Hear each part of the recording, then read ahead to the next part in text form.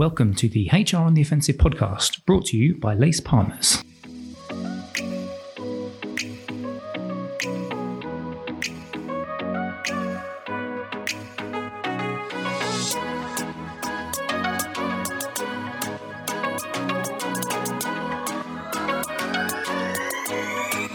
Good morning, good afternoon, and good evening, and welcome to the latest HR on the Offensive podcast. It's Chris Howard from Lace Partners in a Chris-flavoured duet today. I've got him chuckling already after a minute, and I love it. I'm going to introduce him straight now. It's our payroll expert, our resident payroll expert, Chris Kirby. How you doing, mate? You all right?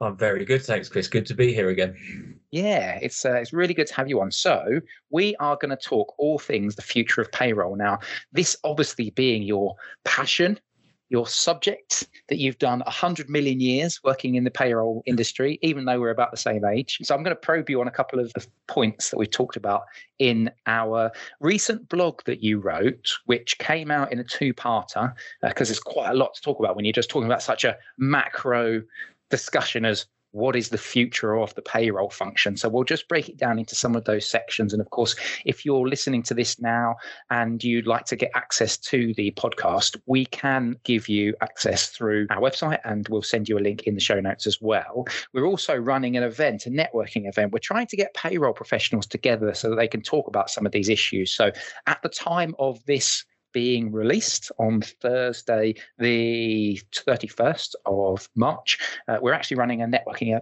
lunch with a number of payroll professionals. So if you are a payroll professional and you are interested in getting involved with our community, our forum, then please reach out to us, because we're happy to start broadening that out and develop a little community as it is. But I've done far too much talking, so it's time to start probing you, Chris, on some of the pieces that you wrote in the actual blog, the two-part blog that you put together. But let's start off with this kind of idea of the impact of the cloud. And in the blog, you talk about that you've been involved in a number of journeys to the cloud. And I guess I want to just start with a broad, what's the impact of cloud transformations been on the payroll function? Has there been much of an impact? Because all departments, all types of businesses seem to be focusing on, let's move everything from on-premise to the cloud. But what are the actual implications that you've seen for payroll professionals? Yeah, great question, Chris. And it's a nice change for somebody else to be talking for hours, because it's normally me being shut up, isn't it? So yeah, like I say, good question. And I guess there's positives and negatives to it, as there is with most things, and I'll start with a couple of the positives. And I think the benefits of the shift to the cloud, I've worked myself in-house teams with on-premise solutions, and just the maintenance of them is so costly. It's very intensive in terms of requirements to upgrade, to improve, etc., etc. And for that to have gone away and for everything to be sort of handled, managed remotely, I can't really undersell the benefits of that. I think also the focus of these cloud products is very much sort of user focused in terms of being able to provide the modern UX and user experience around, app access, getting things at your fingertips, being able to interact with the system in the modern way, as opposed to firing off emails or maybe using a completely bespoke interface that had been put on top of an on-premise solution previously. So there are a number of really positive impacts of this shift to the cloud. I think from a payroll perspective, I don't want to sound too negative, but from a payroll perspective, that those things do, I think, come at a cost and have come at a cost. I think the big positive of those previous trend of on-premise and bespoke solutions is you could really get them to do anything. So you had control over the code, over the logic in them, and with some of the meaty solutions, you could get them to make all the decisions that you need the system to need to be made. That you get the system to do it. In the modern cloud-based products, that isn't the case. There's limitations to sort of configuration and customization. A lot of the time, the input has to be streamlined. It can't handle as much complexity when users are interfacing with it. And what I think that's meant for payroll teams is, I call it the brain, but that brain that makes those decisions has shifted in a lot of places to people. So people are sitting there with a bunch of, in many places, not everywhere, but in many places, cleaner and streamlined data, because it's all come through these modern, streamlined, improved UX portals. but then the decision making that needs to be made isn't done by the system. So before it then gets to the payroll system, which in many places is a third party system, there's churn that needs to be done. And a lot of that we see is actually sitting with the payroll teams now. So previous governance processes, which were just a check and tick everything's so okay, there's nothing wrong here, is actually the trigger to make some of those decisions. Yeah, it's really, really interesting. Can I ask a question? So we obviously, as a business, we spend a lot of time talking about digital transformations, that journey to the cloud from a HR lens, a HR transformation lens.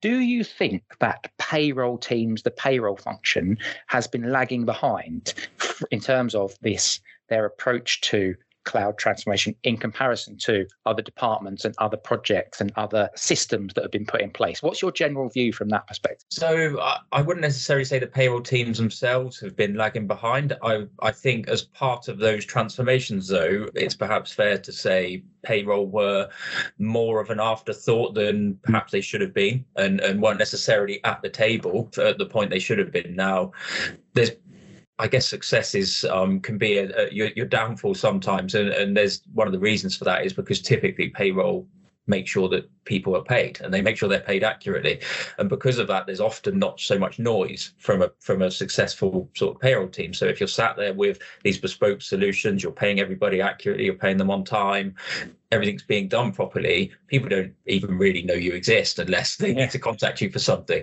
So it's only when that changes and actually there's issues that payroll take this more prominent role. So I think it is fair to say that payroll weren't necessarily or haven't necessarily been in a prominent enough role as part of those broader transformations. I just don't think it's the teams themselves that have been kind of left behind or lagging behind. Yeah, it's the old swan adage, isn't it? So it's like if above the surface it's all looking fine, then I don't care as long as you're paying me my cash, as long as it's dropping into my bank account, then it's all fine. But let's kick on. Let's move away from that slightly. Actually, it's kind of touching on it because one of the sections that you talk about is the impact of the pandemic. And what I thought was interesting in your piece is you talk about how, it's not a pandemic thing. Cloud and the desire for cloud migration is not a pandemic thing. So let's take it as a broad brush. What kind of impacts has that pandemic had on the payroll team or the payroll department?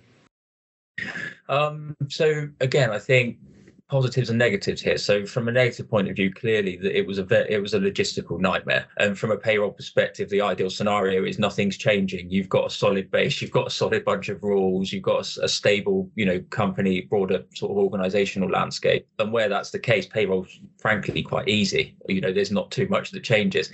Obviously, over the last couple of years, payroll were hit on by governments with emergency legislation. They were having to do different things with money to make sure that people were paid through furlough schemes, et cetera, et cetera. And clearly that makes just the day-to-day job very difficult. So there was clearly a negative, as there was across society, there was a very negative angle to it. In terms of, I think, positives or some positives that have come about because of the last couple of years, though, I think what happened during that time is companies, for a number of reasons, whether it's they made buyouts, companies were bought out during that period.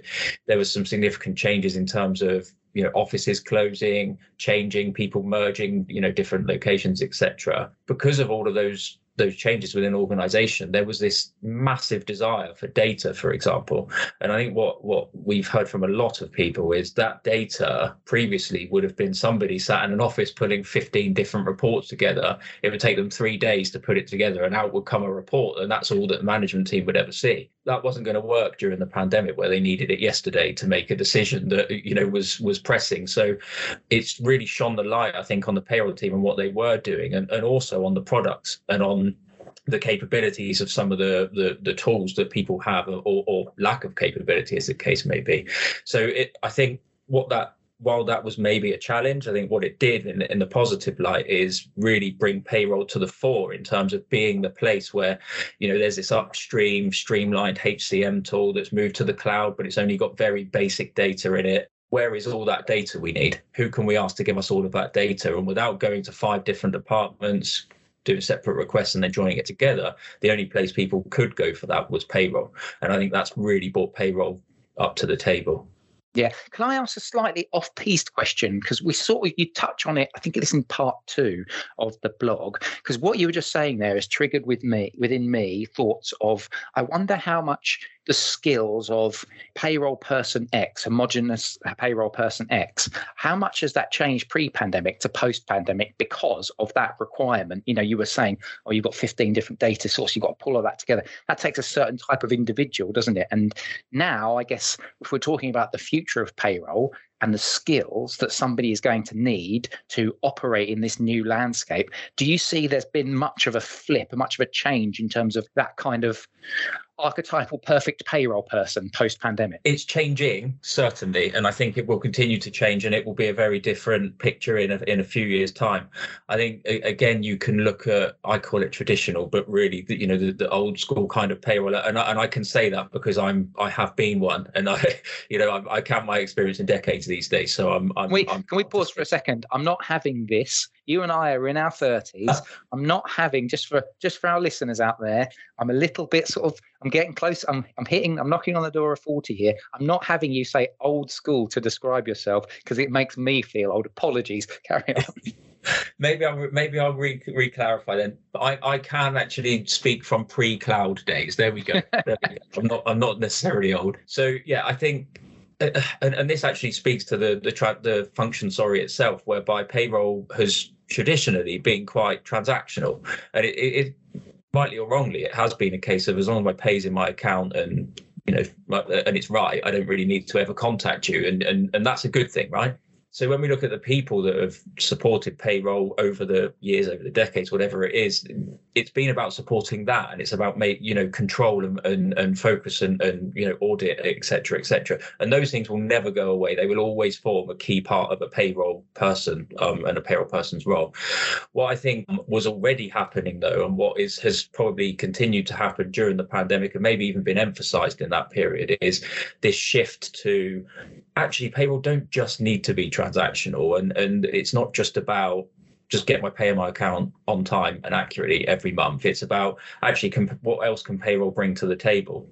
So when we look at that and we talk about some of the issues in the blog you've mentioned, we look at forward thinking, and it's not just about looking at the data, for example. It's about actually thinking about the need for that data, and not just looking at something and going, oh, we've got an issue, let's fix it. It's about, actually, we've got an issue, I do need to fix it because it's payroll, right? If I don't fix it, someone's getting payroll. But also, actually, how do I make sure, and how can I build a picture to ensure that there's a permanent solution to that and that it doesn't happen again? And actually, does that form a part of a strategic drive or one of our group-wide goals or anything like that? So I think it's more of a mindset shift. I think the people and the skills at a component level may be quite similar, but I think people are going to need to think differently to form part of the future payroll team. Yeah. Do you know what you just said there, which again resonated with me when you were talking about that need to be a little bit different? It's not transactional, and actually seeing the wider picture and the role that payroll can play instead of just the transactional, as long as I get paid. And this links to the next part that I just wanted to talk about in the blog, which is about financial well-being. Like, we talk at Lace about the importance of EVP, your employee value proposition, and we've done a lot of pieces a few pieces on financial well-being, and the impact that can have on the deal, if you like, that a business is offering to its employees. And financial well-being is seen as this could be a real positive upside in terms of how we can offer something to our employees that encourages them, retains them, shows them that we're actually investing in them and in their welfare as well. So can you just touch just a minute or two on your thoughts of the impact of financial well-being? Yeah, absolutely. I love this subject, and I think what it demonstrates in part is, I think, like payroll, companies need to evolve, right? It's all part of an evolution of a company. If you go back maybe even only 15 years or so, mental health wasn't really on the radar for a company. There wasn't this drive for mental well-being. I think it's fair to say most companies now have a support package for employees that includes a mental health sort of service and support where that's required. Financial well-being certainly isn't at that level at the moment, but it's certainly becoming more popular. And I think it's just part of that duty of care of a company, and it's what people are looking for now. It's no longer a hard and fast, I turn up to the same job for 35 years and I take a final salary pension and retire on almost the same money. Actually, life's different these days, and people are looking at companies and employment differently. So I think part of that is indeed looking at financial well-being. And I think that I forget the percentage, but one of the key facts around society in the UK in particular, but also around the world, is people aren't taught about money management and how to manage finances at school. It's just not something we're taught. So you're very reliant on, in many cases, parents and whether they can, nurture that. That's a huge gap. And actually, it's a key part of our lives, all of our lives. So it's right, I think, that companies explore whether they can fill that gap. And the particular angle of financial wellbeing that I really do like is this idea and concept of a financial coach, and whether that's at the company. There's nothing to stop a company employing financial advisors and things like that to support, or whether it's via a product or a service, that's already there and well established. I think it's a really solid and I think it's just right that companies offer that. I think one of the most popular and common angles is around pay on demand, and there's so much mileage in this for conversation, because it's I mentioned earlier around the traditional and old payroll and pre-cloud days and all that sort of stuff. This is a perfect illustration of the old mindset versus the modern mindset. And I think if you go back 15 years, myself sat there in a payroll department as an administrator, I'm sat there. It's drummed into me that I have a social responsibility to employees, right? We have to look after them for what we do. We're not irresponsible. If you had got, and I mentioned this in the blog, I think, if you had 5-6 court orders for somebody, you'd probably arrange for HR to have a conversation with them, et cetera, and look after them that way. So I look at it and I say, actually, if I was 18 years old and someone gave me the opportunity to take all of the money I'd earned up to this point in the month now, I probably would have done. And all I would do is just shift that problem, but I'd be essentially being paid in lieu, because I'd be being paid all the time for what I'd already worked rather than waiting for the end of the month. So while I think it's right that we challenge it, it's right that, there's those opportunities, and there's actually companies that are doing that very well and responsibly as well, by limiting the amount that you can do and that you can report back to management and things like that on the stats and usage. It's certainly not you can't do that, but it's the perfect illustration of, is this a good thing to offer? We should be offering it. Actually, we need to do it responsibly. It's the perfect illustration.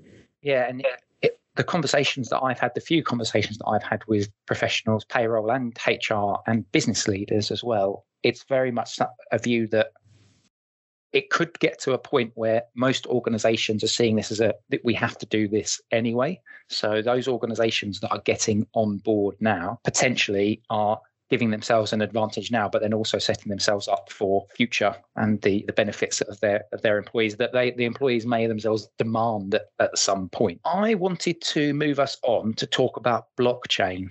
And I'll be completely honest with you, I can't even remember. I think we've had this conversation before, but I can't even remember the number of times in which I have spoken to people about blockchain.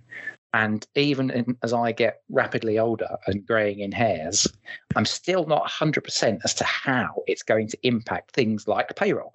So can you just give me just a bit of a top line view as to your kind of view on the benefits from a payroll perspective and that evolution of blockchain, which you mentioned in part 2 of the blog? Yeah, and I have to be honest, it's very speculative for everybody involved. I don't think anybody really knows what's going to happen, but I think we can take a look at it and follow, natural progression and think about where it could go. I think, first of all, just to park the cryptocurrency angle, we're not talking about cryptocurrency here. This is one of the lessons that I had to learn quickly, is that is a different thing to when we talk about blockchain, but people often associate the two as being one and the same. So cryptocurrency actually is a relevant point, because there are already companies who offer people's pay via cryptocurrency. There's actually companies that only do that. That's the service they offer. So that's a really interesting angle. But in terms of blockchain itself, the principle behind it is largely focused on security, right? So you're talking about, let's not stick everybody's data on a cloud that can be hacked and et cetera, et cetera. Let's let them just own it on their own block on this chain and just grant access to people via this really long-winded sort of essentially password, but I think it's called a key. When you look at that as a concept, the natural progression and the natural place that you start to think of is, well, actually cloud was introduced to offer some of that benefit. One of the big drivers of cloud was security, removing on-premise servers and security requirements, et cetera, and moving it to, in theory, a very robust, centralized, place where companies were governing that security layer. So it's quite a drastic way of thinking, I think, still at the moment. But the concept of me holding my own data on a block, on a chain somewhere, and then when I join a new employer, just granting them access to it. So it's never held anywhere other than on my block on the chain. But there's some kind of, I call it middleware. I'm not a techie, that may be the wrong terminology, but there's maybe some kind of linkage or logic that goes between a company's platform and my block on the chain each month to pull that data in. So yeah, that's really my knowledge. It's speculative, but certainly there's the potential there that it will completely revolutionize the way of thinking like cloud did. Yeah, and well, we're talking about the future of payroll, and people will be looking at this, so it's worth us obviously bringing that up. So I've got one more area, which I think is one of the areas that you quite like to explore, and certainly perhaps we'll be exploring this a little bit more in some of our face-to-face sessions that we do, which is the actual payroll department, the function itself. Where does it actually sit? And this is what you used as one of your kind of closing parts of part 2 of the blog that you wrote, because we've seen it at least it sits within the HR function, it sits within the finance function, but what's your kind of general view, and just give to our listeners your perspective as to what you talked about in the blog as well? Yeah, no worries. And this is it's an age-old argument. I think that the two main choices have always been between finance and HR. Reward in some places do own it, but I think it's fair to say by far the most common would be either finance or HR. What I think, and sorry, to be clear, I don't think there's a right answer. I think it depends on the company, it depends on the organization. There's also an argument to say, and the way that I've often looked at this is, what problems are you trying to solve with, for instance, a payroll transformation? And if what you're trying to solve is a lack of control, actually finance can sometimes be the best option in terms of where you point payroll throughout that transformation journey. If actually your challenge or your focus in a company is around service and the softer side of that kind of thing, actually it makes more sense for payroll to form part of your HR people function. So there isn't really an answer.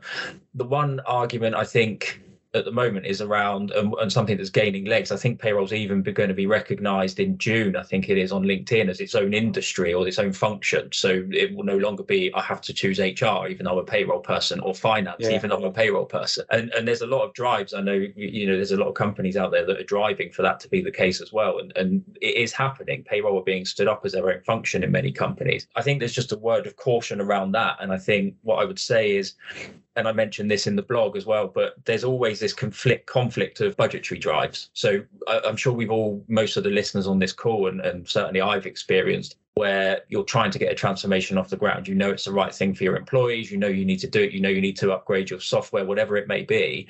And you can't because you need the buy-in of, for instance, finance, and they've got their own budget and their own set of drives for this year, and they don't have the resource, time, budget to support you. That happens the other way around as well. And I think the danger of putting payroll in there as its own complete distinct function with its own budget, its own set of priorities and drivers, is you actually just add another layer to that. And I think it's quite difficult to navigate and to get change off the ground in a lot of companies because of the complexity that's already there in that front.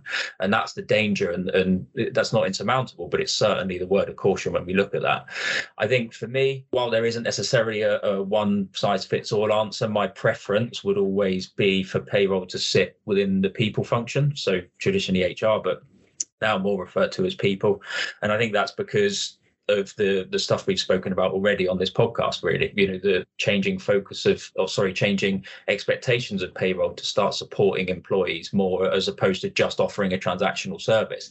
And I think to do that effectively, it should be very closely intertwined with the broader offerings and sort of people landscape. Brilliant. Well, Chris, we have come towards the end of today's podcast. As always, it's been great to chat with you and See you on your soapbox in all your glory. We will obviously be discussing this topic. We've been discussing some of the topics we've been doing in some of our community forums. As I mentioned, if you'd like to be part of them, then please reach out to us, and we will certainly like to talk to any and as many payroll professionals as this particular function starts to grow in itself. You can, of course, get this podcast via our website. You just need to go to lacepartners.co.uk/podcast. We're on SoundCloud, we're on Spotify, Stitcher, Apple Podcast. You can shout HR in the Offensive into your Alexa device and it will bring up the latest episode. You can also see our back catalogue as well through all of those channels as well.